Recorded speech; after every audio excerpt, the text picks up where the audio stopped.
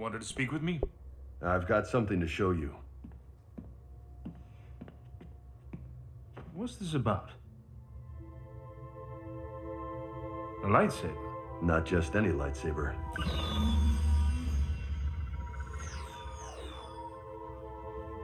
It can't be. So you recognize it? That I do. It is the dark saber, a symbol for the leader of House Vizsla, and later the group known as Death Watch. I didn't know Mandalorians developed a type of lightsaber. We didn't. This was one of a kind. Legend tells that it was created over 1,000 years ago by Tar Vizsla, the first Mandalorian ever inducted into the Jedi Order. After his passing, the Jedi kept the saber in their temple. That was until members of House Vizsla snuck in and liberated it. They used the saber to unify the people and strike down those who would oppose them. One time, they ruled all of Mandalore wielding this blade. This saber is an important symbol to that house and respected by the other clans. I imagine Sabine was excited to recover it. You wouldn't know it. After we got back from Dathomir, she gave it to me for safekeeping and hasn't brought it up since. She doesn't want the responsibility. Kanan, if Sabine can wield this saber, she can reunite one of the most powerful houses in all of Mandalore. You're talking about raising an army. With Sabine leading it.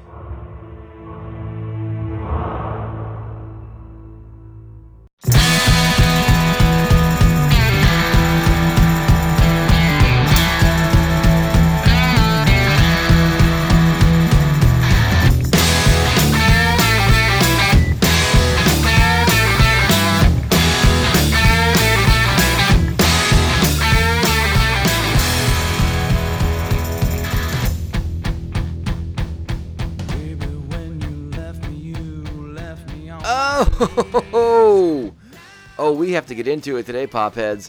The Darksaber is back in play, and what you just heard was a little bit of the Darksaber's history, but we have so much more to talk about. Hey, hello, Popheads. Welcome to issue 67 of 3BZ Presents, the Tomcast Popcast, also known as Popcast, and I am your host with the most. My name is Tom.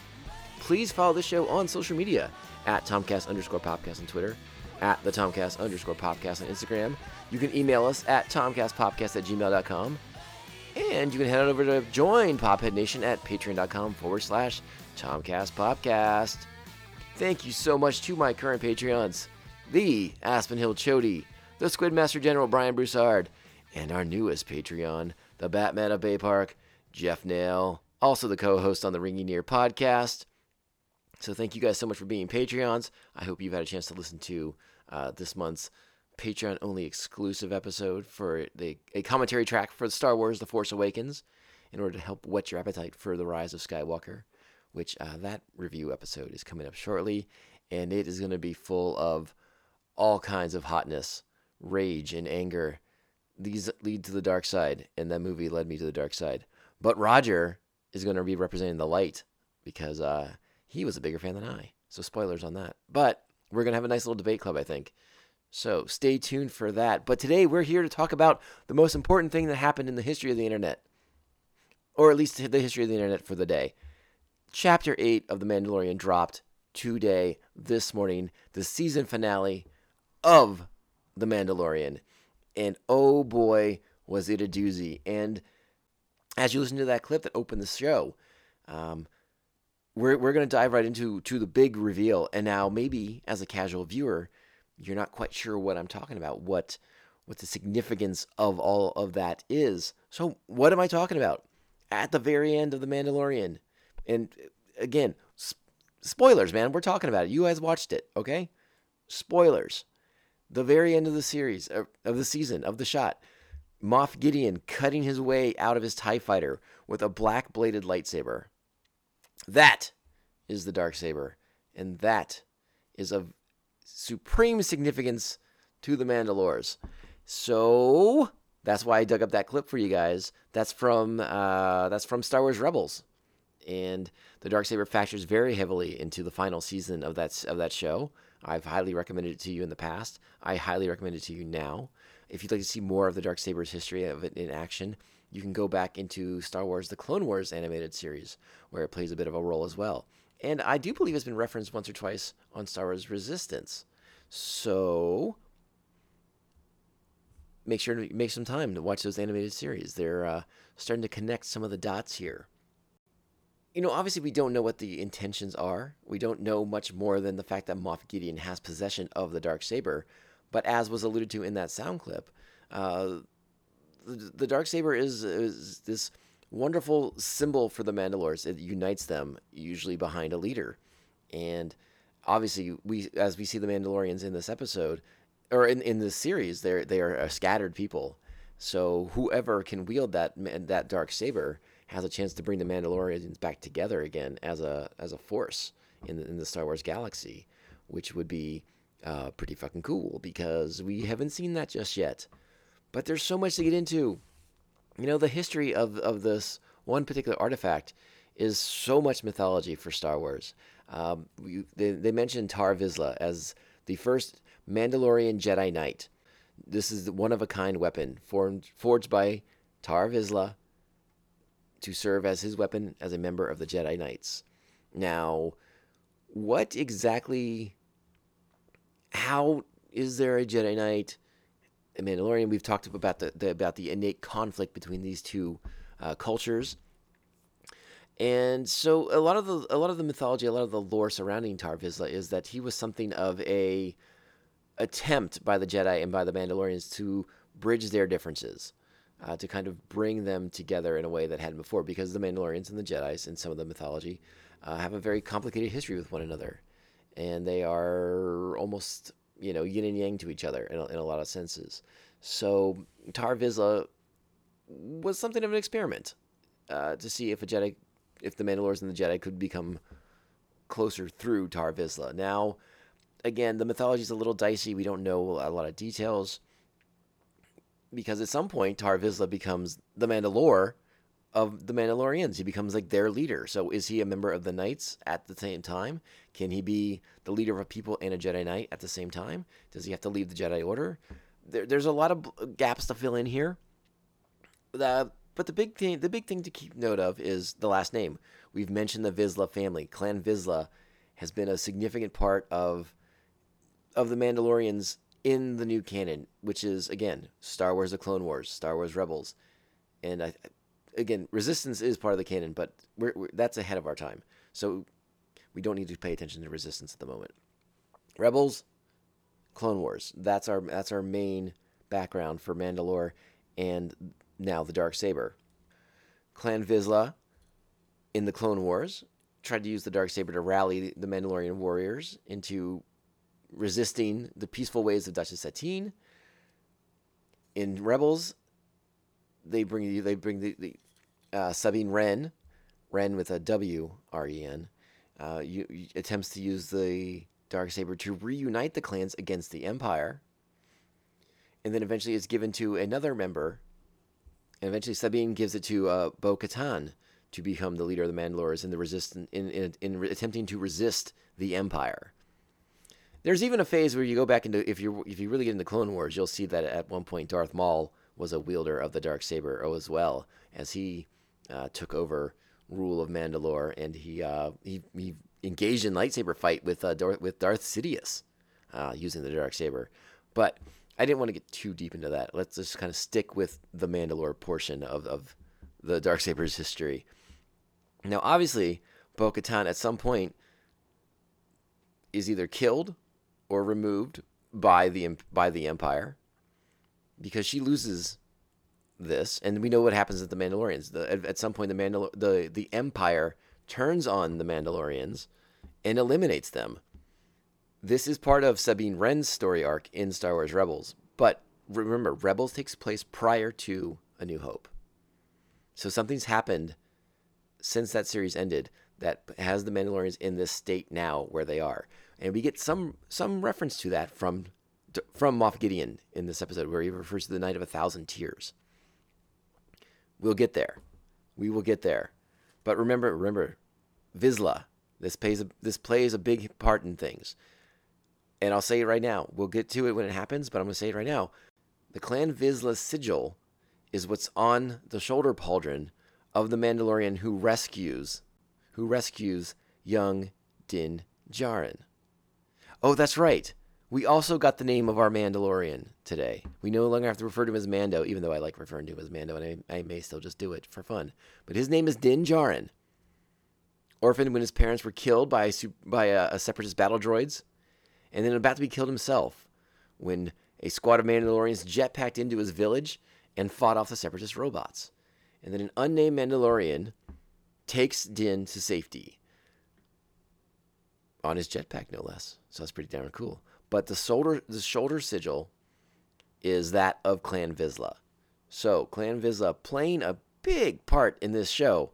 I'm a little surprised how much Vizsla has been all up and down the history of the Mandalores at this point, you know? Especially considering, you know, at one point, you know, we talked about it on the Boba Fett episode. We were under the impression that Boba Fett was the main Mandalorian. Apparently, it's all about the Vizslas, baby. You got to be a Vizsla to get around in Mandalore. But that's a little bit of a speculation part. I know there was some speculation initially on the internet that Boba Fett was going to be the character who would rescue Din, but clearly we are debunking that unless Boba Fett's part of Clan Vizsla and we just didn't even know it. I don't know. Who knows? There's a lot of room for them to play with. But let's assume that they are separate. I think it makes actually more sense if Fett and Vizsla are actually kind of rivals of each other. But that may be something they explore later, because this season's wrapped up and we don't know any more about the mysterious boots we saw back at the end of Chapter 6. Is that a new Boba Fett? Is Boba Fett now on the trail? Maybe it's another member of Clan Vizsla. Maybe there's more Mandalorian stuff going on. Maybe somebody's tracking the Darksaber. Who knows? There's a lot to get through in this. But let's get into. I think we're in a good spot. We've talked a lot about the Darksaber, but now we should get into the main part of the show. I mean, when we left, our heroes were in a bit of a pickle at the end of Chapter 7, and then because that Jolly Saint Nick motherfucker came in here and Rise of Skywalker was coming out, you know, we haven't had a chance to really, you know, get a new chapter. We had to wait a little bit longer to get a new chapter of The Mandalorian. Can you believe that shit? It was a bummer. So the episode, let's just say it right off the bat. I think this episode's awesome. This may be the best episode yet. It was a lot of fun. It was action-packed and exciting. This episode is titled Redemption. It is written by Jon Favreau, and it is directed by everyone's favorite Marvel guy. Directed by everybody's favorite Marvel guy, Taika Waititi. Also, the actor who does the mocap suit for IG-11. Pretty cool, huh? So, his first effort directing anything in the Star Wars universe, and it just so happens to be possibly the best episode of The Mandalorian, at least of Season 1. So we pick up basically where we left off. The speeder bikes racing back towards the town in Navarro. They have Baby Yoda in their possession. Now they're going to hang back outside of the town and wait for the signal that it's all good to come in with Baby Yoda.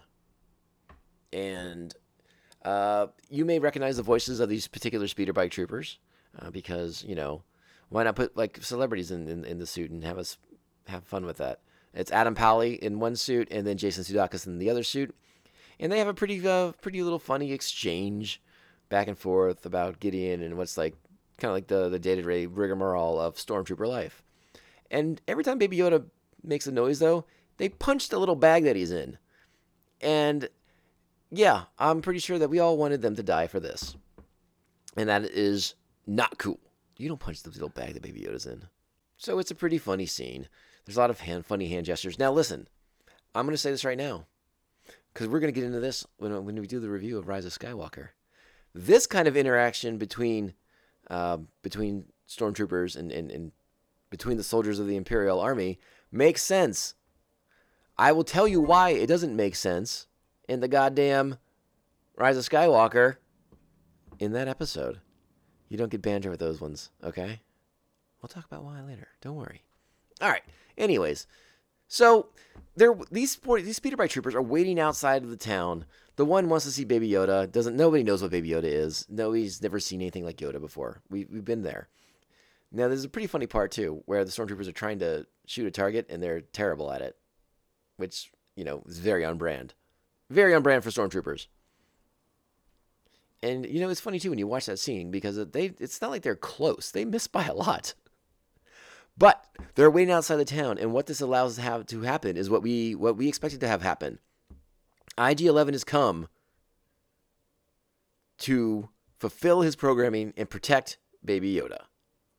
And it's funny because IG-11 announces himself as a nurse droid.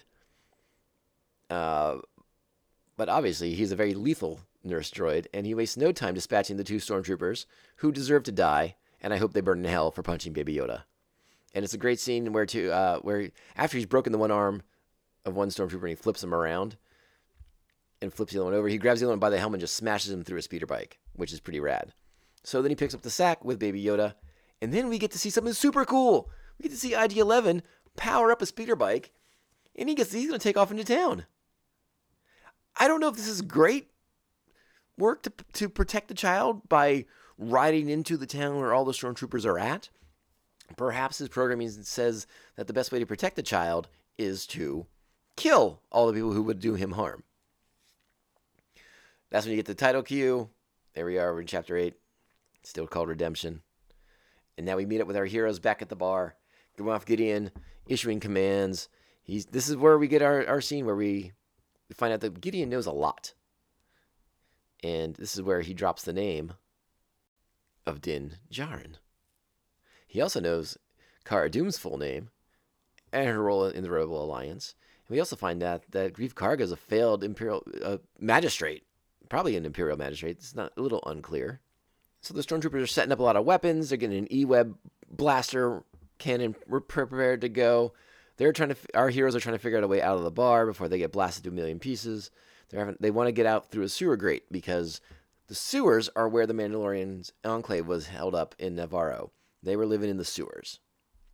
I don't think that was ever very clear before. At least if there was, they were definitely very fancy sewers compared to what we've seen before. If the Ninja Turtles would have loved to live in these sewers, very spacious, very, very spacious. Oh, I forgot to say too, when Moff Gideon is intimidating our heroes by showing all he knows about them, revealing their full names and everything like that, we also find out that Cara Dune is from Alderaan. So there's a nice little connection back. Apparently, part of the reason why she might be so agitated at the Empire is the death of Alderaan. So a nice little motivation for her. In the scene as well, as he's revealing information, as he's telling us the name of the Mandalorian, Moff Gideon refers to the Siege of Mandalore. And this is when he mentions the ships that mowed down the Mandalorian recruits on the night of 1,000 Tears. This is when our heroes realize that this is Moff Gideon. At this point, they don't know who's out there. But this information tells Din who he is. And everyone knows that Moff Gideon, by reputation alone, is a badass. Cara even mentions that the rumors that he was executed for war crimes. So again, establishing the fact that Gideon is not someone to fuck around with. The one part I don't like about this scene is after Gideon delivers his threats and gives every appearance of having the upper hand, he then gives our heroes time to think about things, which obviously is time to get away. So if Gideon was such a badass, I really feel like he just should have done what he was going to do. But the prevailing theory is that because he didn't have the child yet, he didn't want to kill them yet. And I'll be honest, I love watching Giancarlo Esposito play this character, play Moff Gideon. He brings such a nice presence to the role. You know, I totally see this guy's a badass. I don't know about how you guys feel about it, but I loved seeing him at it as this level of Imperial scumbag. You also get reference to the Mind Flayer as well, which you may remember from seeing in Star Wars Rogue One as a device they used on Bodhi to see if he was telling the truth. Cara is afraid that if she gets captured by Moff Gideon, they're going to hook her up to a Mind Flayer. And it's funny to see Greef's reaction to that. He says that those were not real, that it was just war propaganda. And as we know, since we've seen it, very, very real. The scene also provides us with a little bit more context. Again, when Din is telling Greef and Cara how he knows it's Gideon because of the fact that he hasn't heard the name spoken aloud since he was a child, we come out and get the fact that, our Mando is not born on Mandalorian, and this is where we find out that Mandalore, they kind of confirm what we've talked about in the show. Mandalore is not a race, and he says This is interesting. The Mandalore uses this word. He says it's a creed, which is an interesting choice of words, but effectively conveys what we've all been talking about for this entire season. This is when you get the flashback. We get the full scene now of Din as a child when the Separatist army is attacking his village. Again, we know we're not on Mandalore, but we don't know where we are. So the scene plays out. Like I said, we've seen the snippets in previous episodes.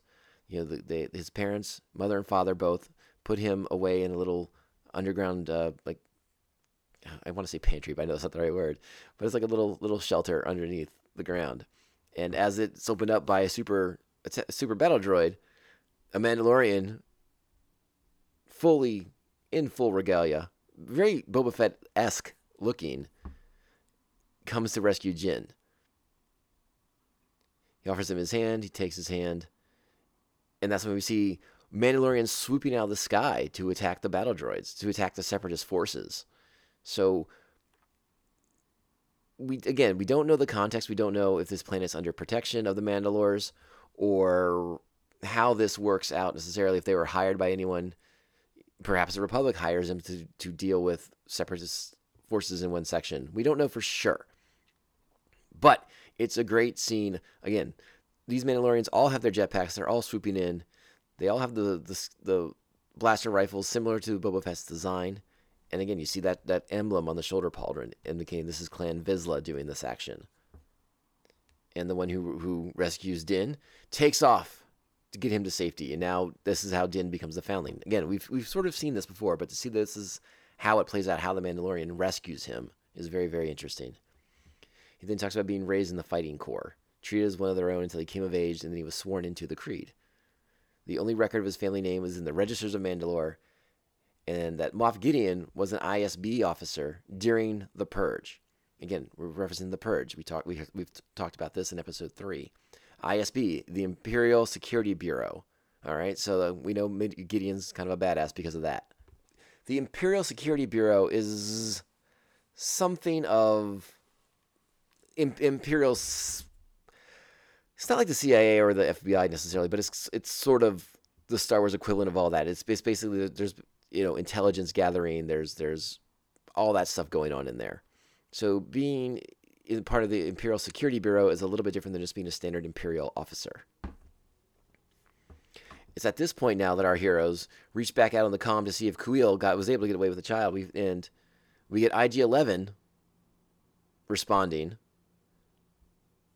And he's tearing ass on that speeder bike. And he's coming right into the Navarre. And he's about to start killing the fuck out of some stormtroopers.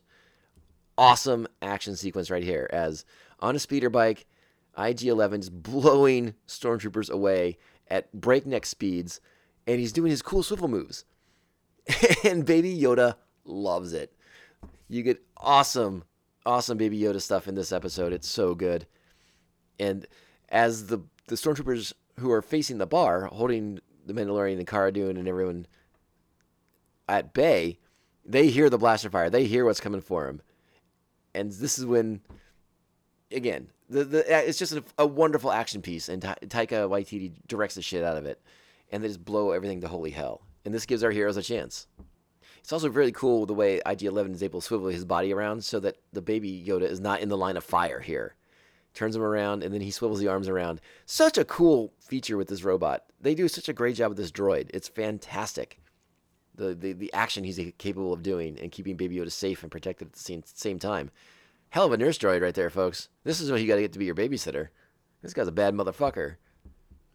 But again, this opens up the window for our heroes to get a chance to fight back. And they start mowing down stormtroopers from inside the bar. Din Djarin comes out of the bar, blasters firing. Greef follows behind him. Time to fight some death troopers. Great, again, awesome action sequence. And then Gideon comes and re-enters the fray here as Din Djarin picks up the E-Web repeating blaster cannon and starts mowing down the Imperial forces. Gideon gets a drop on him, and instead of shooting the Mandalorian with his blaster, he hits the power pack for the E-Web and blows Din Djarin straight to hell. Oh, so to speak. You can't kill the hero. Sorry.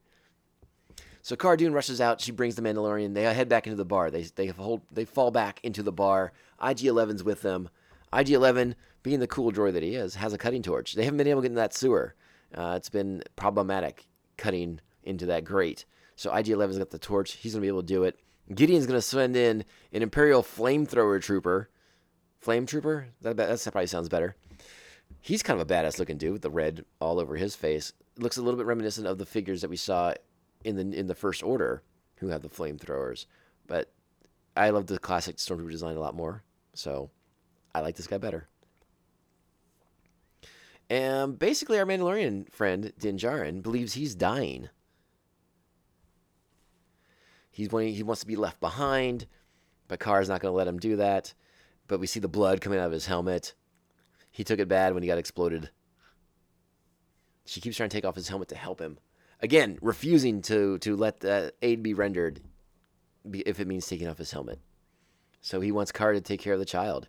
He gives her the Mythosaur rune, the necklace that he wears. And he wants her to take it, find the Mandalorians, and give that rune to them so they know that he sent her with the baby and that they will protect the baby now after his death. The Imperial Flame Trooper shows up, and it's fire time, baby. He's going to burn that bar to the ground. Our hero's in trouble. IG-11 hasn't finished cutting yet, but the Mando's going to sacrifice himself. He wants to save Baby Yoda. He wants to save them. He knows he's dead. And here comes the Flame Trooper. Now, this was an interesting part here because I thought we may get another Force healing scene from Baby Yoda where he helps the Mandalorian recover. Baby Yoda seems to be waiting and for his moment to shine in this battle, and he's chosen this point right here as the Flame Trooper enters the building, flamethrower blazing, pointed right at him. They're all about to be torched. Baby Yoda, hands raised, and unleashes the Force to protect them all. Sends the flames right back into the trooper, blowing him up and sending him out, flinging him back out the door. Again, grief. Everyone looks on in disbelief at what they're seeing as that stormtrooper explodes. That's such a great fucking scene. And Baby Yoda, the effort again. He's a little pooped. Just pops right down the ground and falls over. He's a little tie-tie. All right, the grate's open. It's time to go. The Mando's still begging them to leave him. He's going to slow them down. He's in no condition. IG-11 scoops up Baby Yoda. IG-11 hands the baby to Cara Dune, urges her to protect the child. Greef heads down into the sewer, and Cara makes IG-11 promise to bring the Mandalorian with him. And IG-11 gives her word. Now, IG-11 enters the scene here with the Mandalorian in an attempt to render aid. He wants to give first aid to the Mandalorian, but the Mando won't let him take his helmet off. He says, another living person's not seen me without this helmet. And to which IG-11 responds, I'm not a living thing. And so he takes his helmet off. He's able to remove his helmet, and this is when we get our first glimpse of Din Djarin, of Pedro Pascal, as the Mandalorian. And so IG-11 renders first aid. He applies a Bacta spray to help promote the healing of the wound. Bacta is, if for anyone unfamiliar, Bacta is like super medicine in a lot of senses for the Star Wars universe.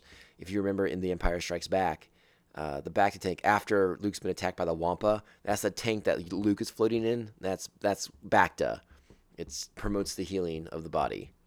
So he gets that infusion of Bacta sprayed onto his wounds, and they head into the sewer together. But not before IG-11 makes a funny joke about the Mandalorian receiving damage to his central processing unit. It's funnier than I'm making it sound.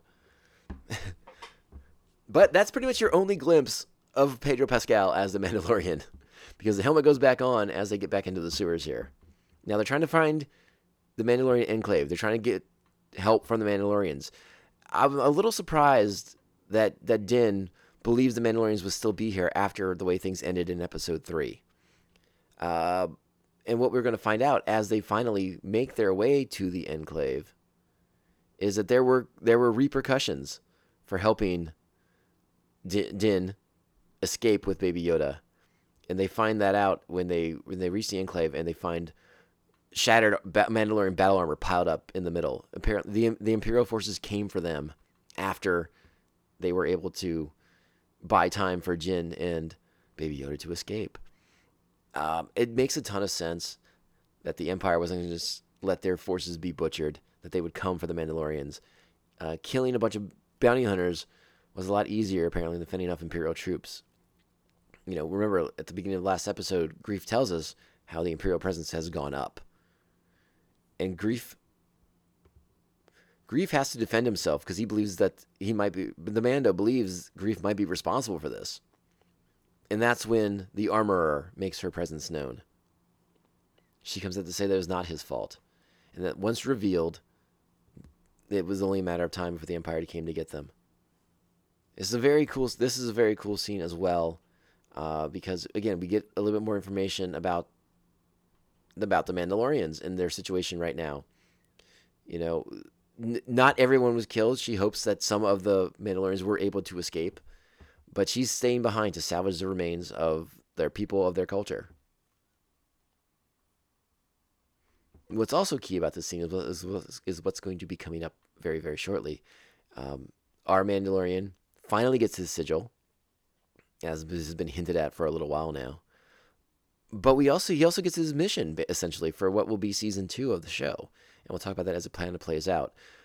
Like I said, I like this scene with the Armorer quite a bit. I love watching her as she takes the armor of the fallen Mandalorians and melts it back down again, so they can be reforged and used by another set of warriors. And this is where she wants to see what all the fuss is about, and she sees Baby Yoda. And he tells her that this is the one who helped him with the Mudhorn. She comments how helpless he looks. This is where it's important as well, because this is where Din tells the Armorer about Baby Yoda's abilities, and the Armorer says that she knows of such things. The Armorer's lines right here, I think, are pretty significant, so I'm going to give them to you beat for beat here. She says, "The songs of eons past tell of battles between Mandalore the Great and an order of sorcerers called Jedi that fought with such powers." The Mando asks if it's an enemy. Her response is no. Its kind were enemies, but this individual is not. Obviously referring to Baby Yoda. So he wants to know, what is it? And the Armorer says it. It's a foundling. What we've been saying for a while. And she says, now by the creed, it's in your care. So the Mando asks, if she thinks that he is going to have to train it. And she says, no, he's too weak for the training. She says Baby Yoda would actually die from the training. I don't know. Again, it seems like a little bit, everyone's underestimating Baby Yoda a little bit here, and his strength and everything like that. But, let's just roll with it, because this is where he's going to get his mission, basically, his new goal, I suppose is a good way to put it. You have no choice, but you must reunite it with its own kind. The Mandalorian asks where. She says, this is what you must determine. You expect me to search the galaxy for the home of this creature to deliver it to a race of enemy sorcerers? And the only response is, this is the way. It's really funny. Again, you get to see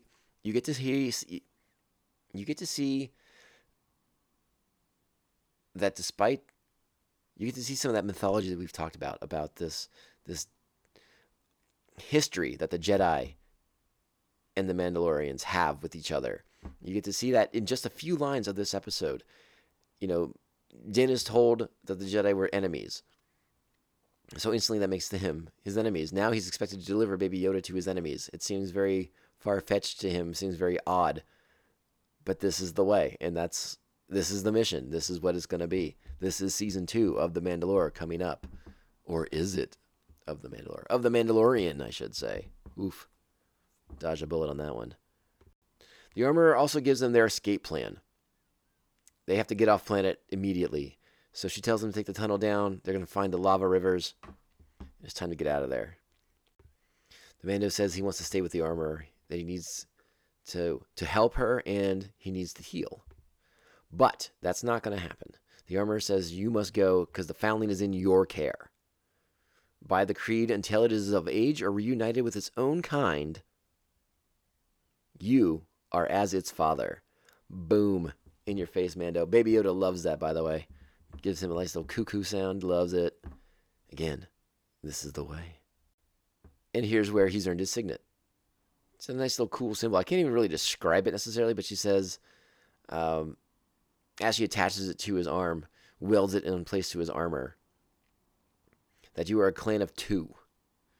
And it's this cool little swoopy, like talent almost thing. I don't know. It's really cool looking. All right, so our heroes have to take off, but we know the imps are coming. As our heroes are making their way out, before the Imperials can arrive, one more gift for our Mandalorian, for Din, as he leaves. And it's from one of the fallen Mandalorian armors, and it is the Phoenix, the rocket pack. It's interesting the way that she describes talking about the rocket pack. It's almost like it has some kind of life to it, some kind of sentience to it. She tells him that when he is healed, he will begin his drills. Until you know it, it will not listen to your commands.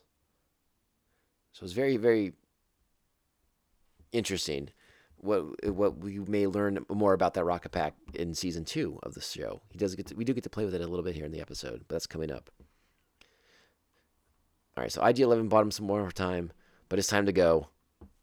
It's time to go. They're going to restock you their munitions. The armorer hands IG-11 the rocket pack to hang on to it until Din Djarin is well enough to wear it. All right, the armorer in her forge, kneeling with her hammer and her other tool, the scalpely picky thingy. I don't know what that's called. Looks like she should flip over some steaks with it, though. She's kneeling in front of the forge as the Imperial Stormtroopers come in, and this is when she unleashes a barrage of the fucking epic beatdown on these Stormtrooper chumps. Just smashing the fuck out of them with this fucking hammer. It is so great. As she smashes these Stormtrooper dopes in the face, just bits of plastoid flying through the air. It is epic beatdown city. So good. Loved every second of this fight. Especially when she throws the one Stormtrooper in the forge and he just instantly melts into nothing. Look at that. Smack! So good. Yeah, you don't fuck with the armorer. She's a badass. Alright, our heroes made it down to the river. There's a boat waiting. They have to get the boat going. There's a droid on it. Man, this is so weird too. Once they get the boat going, the droid kind of activates and comes to life. And you see it. The droid, we thought it was an astromech, right? Like an R2-D2 kind of droid. But it springs up. It has its own fucking arms and legs. It's the weirdest thing I've ever seen. It's a little unsettling to see an R2 unit with arms and legs standing about 6 feet tall. And, has like a giant metal oar for steering this boat in a lava flat. It's insane. All right, here's where we get to our heroes near the end of this tunnel. They think they're going to make it out to the mud flats themselves and be free and be able to get away. The imps are waiting for him. Din has scanned the area. He sees that they're waiting for him. So they have to come up with a plan. IG-11 has one plan, and it's to kill all the Stormtroopers by self-destructing with his thermal detonator. They set this up in Episode 1, the self-destruct mechanism that allows him not to be captured. And he says that by allowing the Mandalorian and his friends to live, and Baby Yoda to live, he will have served his purpose. And so this is the plan. The Mando's reluctant. He's come around in this droid a little bit. Because IG-11 has proven to be quite useful. And it's a sweet gesture, IG-11, a robot, but is programmed to take care of this Yoda baby, gives him a little stroke of the ear before he jumps into the lava pit and walks his way towards the Imperial Stormtroopers. Again, it's a cool shot. IG-11 is basically melting with every step he takes, but he will get ahead of the Stormtroopers and he will eliminate them, thus saving our heroes. Epic explosion. But Moff Gideon's not done. He's got the TIE fighter, and he's coming in for airstrikes. The blasters are rendered the blasters are useless again, and Greef Karga's plan is to make Baby Yoda do the magic hand thing, which is pretty hilarious to see Greef Karga attempt to do the magic hand thing with the 3 fingers. Hilarious. Carl Weathers killing it. So, as one would expect a baby to do, Baby Yoda sees Carl Weathers waving at him, and he just waves back. It's awesome. So good. Baby Yoda, hero, role model. But our Mandalorian friend, he's got a couple of tricks up his sleeve because he now has a rocket pack, baby. So he's going to strap that puppy on. And as Moff Gideon comes in for another pass, it's time to fire that sucker up. Moff Gideon rather surprised when the Mandalorian takes flight here. Jesse thinks he's about to kill them all. Mando up in the air. Grappling hook onto the TIE fighter. It's again another awesome action piece. We saw a little bit of this from the trailers right before the show debuted. But it's really cool to see the way they do it. You know, the Mandalorian hanging on for dear life to this TIE fighter, attempting to disable it somehow. Eventually, he is able to get explosive charges placed onto the wing of the TIE fighter. And he's able to disable it. And then it crashing back down to Navarro. So that's it for Moff Gideon, right? Yeah, he's down and out. It's over. Oh, look, there he exploded. He's done. Boom. You suck. Mando safely lands with the aid of his new rocket pack. And everything seems good. I thought this was a little strange what happens next, though. Greef, impressed by what he just saw, says that the Mandalorian's guild rates are about to go up, which I guess is probably pretty darn true. And then we find out that the Cara Dune's going to stay in Navarro. And Greef is staying as well. And it seems like he says the scum and villainy has been washed away. It's very respectable again now. So Greef and Cara are staying, which I thought was interesting. This is, I don't know. I thought for sure they would leave and be like a posse together. But again, the crux of the story is the Mandalorian and Baby Yoda. So when Baby Yoda approaches the Mandalorian's leg and gives him a hug around the leg, I mean, it's pretty cute. But Greef does try to talk to him and talk him into going back to the guild. But Greef knows that he has to go and take care of Baby Yoda first. But Greef offers him a role when he comes back. So everyone says their byes, and they give Baby Yoda a little love on the ears. And it seems like the Mandalorian has much more accepted his responsibility now of taking care of this child. Perhaps, I think we speculated before that he considered the child a family at the very beginning. But I think perhaps he just saw it as an innocent who didn't deserve the fate it had in store for him. So we get the great shot here of the Mandalorian taking off with his new rocket pack. And it's a shot that mirrors the shot we saw of Din being rescued by the Clan Vizsla member. Now Baby Yoda is in that spot where Din was as they rocket off to safety and head back to the Razor Crest. As we get back to the Razor Crest, we see the Mandalorian. He builds a grave for Kuiil, who died helping to protect Baby Yoda. As we're starting to put together a nice little bow on the end of season 1 here, as everything's kind of wrapping itself up. They get back they board the Razor Crest. Mandalorian gives Baby Yoda, puts him in the co-pilot seat behind him, and we find that Baby Yoda has a little knick-knack that he's eating on. Turns out it's that mythosaur pendant that Din had. And he sees it, and he sees it around Baby Yoda's neck. And he decides to let him keep it. So the Razor Crest takes off. We're leaving Navarro. We're off to season 2. We pan over Greef and Cara as they head back to the town. And we pan past the downed TIE fighter of Moff Gideon. And then we go into that wreckage of the TIE fighter. And we see the local Jawas around scavenging that TIE fighter, looking for parts and essential components that they can then sell to the people of Navarro. And then a red glowing emanates from the hull of the TIE fighter, and a black blade appears, and it cuts a giant hole in the side of the TIE fighter. And this is when people like me started losing our minds, because we've seen that. And then as Moff Gideon emerges with the full Darksaber engaged, we all collectively lost our effing minds. As Moff Gideon climbs the hulk of his downed TIE fighter, Darksaber fully engaged in his hands. Oh, we know shit is going to get real in season 2. Oh, then that's it, folks. That's the end. That is the conclusion. Season 1 of The Mandalore wraps up 8 chapters of awesome entertainment. I said it before. Yeah, it gets a little... episodes 4, 5, and 6, okay. They're good for the most part. Slows us down a little bit. But, oh boy, did we finish strong with 7 and 8. That is for damn sure. So I love this first season. But what do we have in store for season 2? Obviously, the Mandalorian now has his charge. He needs to find where Baby Yoda comes from and deliver him to his people. So are we going to get to finally explore more of the myth of the origins of Yoda and his people? Are we going to learn an actual name of his species? These are possibilities for us, right? Like, this is something that could happen depending on how they want to play this out. I mean, there's a lot that could be done here. There's a lot there's a lot of different directions to go in as far as this goes. I'm curious if Favreau will, if they do decide to explore more into Yoda and his people and his species, his origins, things like that. Will Favreau try to consult? Will Favreau try to consult with George Lucas, who apparently is the only one who knows anything about Yoda and his people?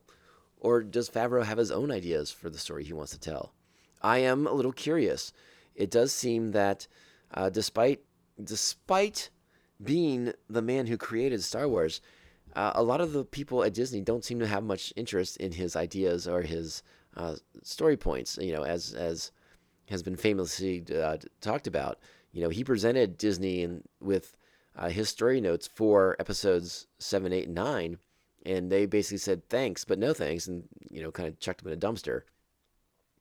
After seeing how 7, 8, 9 played out, I would be very, very curious to know what ideas George Lucas originally had for episodes 7, 8, and 9 of the Star Wars series. So, Favreau's always struck me as a fellow in his work with Marvel Studios as someone who's very respectful to the source material and to the people who created the material. So I am curious if we find out that he has had a chat with Lucas about Yoda's people, or perhaps we never even get that far. He may have another couple of ideas in mind for what's going to happen in season 2 or season 3 down the road. Now, again, with this last episode of season 1 airing, Favreau was on Twitter today, and he did announce that season 2 of The Mandalorian will begin airing sometime in the fall of 2020. So they are deep in production on it now, and the plan is it'll probably air roughly around the same time as it started last year. So about a year between the seasons. Seems about right. But, the fall will be here soon. It'll be here soon, and we'll be able to watch more episodes of The Mandalorian. Again, interesting to kind of speculate on where we can go next. Obviously we're learning a ton about the Mandalorians at this point. Now we know there's something called the Night of 1,000 Tears. We know a little bit about the Purge. We know who the Imperial officer, at least an Imperial officer who helped oversee the Purge and the Night of 1,000 Tears was, being Moff Gideon. Why does Moff Gideon have the Darksaber? Is he some kind of Mandalorian fanatic? Is he somebody who has an interest in Mandalorian culture, of their artifacts? Or does he fancy himself the leader of the Mandalorians because he is the one in possession of the Darksaber? Does he have Mandalorians working for him because they follow who wields the Darksaber? There's a lot to unpack as things move forward here and we get to a season 2 of The Mandalorian. And I'm also curious, will there be any sort of time between these seasons, or will it be relatively no time between season 1 and season 2? I'm assuming that Disney and Favreau and everybody is not eager to lose the cuteness of Baby Yoda by turning him into a teenager anytime soon. So my assumption is Baby Yoda's going to stay Baby Yoda for quite a while. Don't look forward to any crazy time jumps here or anything like that. Yeah, there's just a lot of great answers, a lot of more mysteries to unpack as well. What role will Clan Vizsla play going forward? Will they play a role? Now, it never came back up in this season, but apparently that one heavily armored Mandalorian was a member of Clan Vizsla, the one who got into the knife fight with our Mandalorian friend Din in episode 3, in chapter 3. I'm assuming that Vizsla would be very interested in knowing that Moff Gideon has the Darksaber with him. But again, we're speculating right now.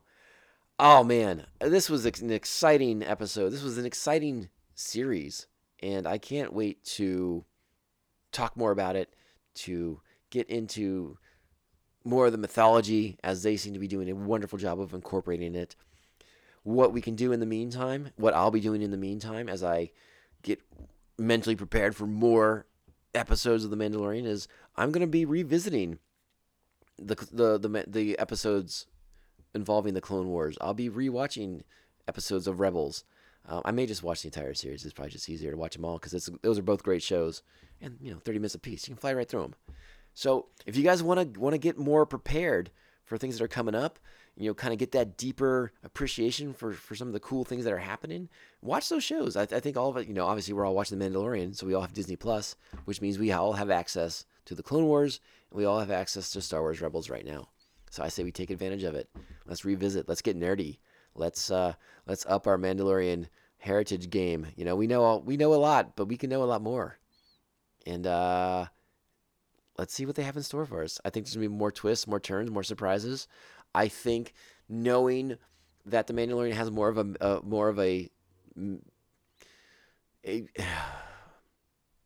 the Mandalorian has his mission, and I think it's a mission that will allow for more story-driven things to happen and to occur.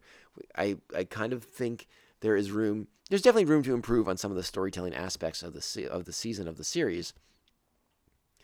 There was a little fat in the middle. 4, 5, and 6, a little. But overall, this series has been a huge success, huge triumph. I'd love to see Favreau do more Star Wars stuff, but even if he doesn't want to, if he just wants to stay on The Mandalorian, I'm okay with that too. The series has been a real blast. It's been a lot of fun. They've been able to incorporate so much of the mythology that I appreciate, and even get some nods to some of the older mythology, some of the older canon that we've talked about on the show previously. So I'm really excited. I hope you guys have enjoyed this as much as I have, because this show has been a hoot. It's been a real treat, and I have loved talking about it with you guys. So that's it. I mean, we did two series breakdowns this fall. We broke down the Watchmen episodes, and now we've broken down every episode of The Mandalorian. And it's been a real blast. I've had a great time doing it. It's been a lot of fun. So let me know what shows I should do these for next. I think the only one I'm planning on doing is the Picard series, which launches, less than a month now. That's January 23rd on the CBS All Access app. So I'll be watching some Picard and breaking that all down. That one's going to be tricky because my Star Wars, my Star Trek lore is a little rusty. So I'll have to get into that a little bit more. But it's going to be a lot of fun. So thank you guys so much for listening. Thanks to my current Patreons. That is the Squid Master General, Brian Broussard, the Batman of Bay Park, Jeff Nail, and the Aspen Hill Chody. Thank you guys for being Patreons. If you want to be Patrons, you can head over to patreon.com/TomcastPopcast, and you can sign up. It's super easy. You can email the show at tomcastpopcast@gmail.com and follow along with us on social media at the Tomcast_Popcast on Instagram, at the Tomcast_Popcast on Twitter. And that's it. I got it. This has been a long episode. I think I'm talking too much. Maybe it'll be shorter when I edit it out a little bit. But thank you guys so much for listening. We're still at the end of December here. It's December 27th as I record this. So New Year's is coming up. If you don't see me, don't hear from me. Happy New Year to you guys.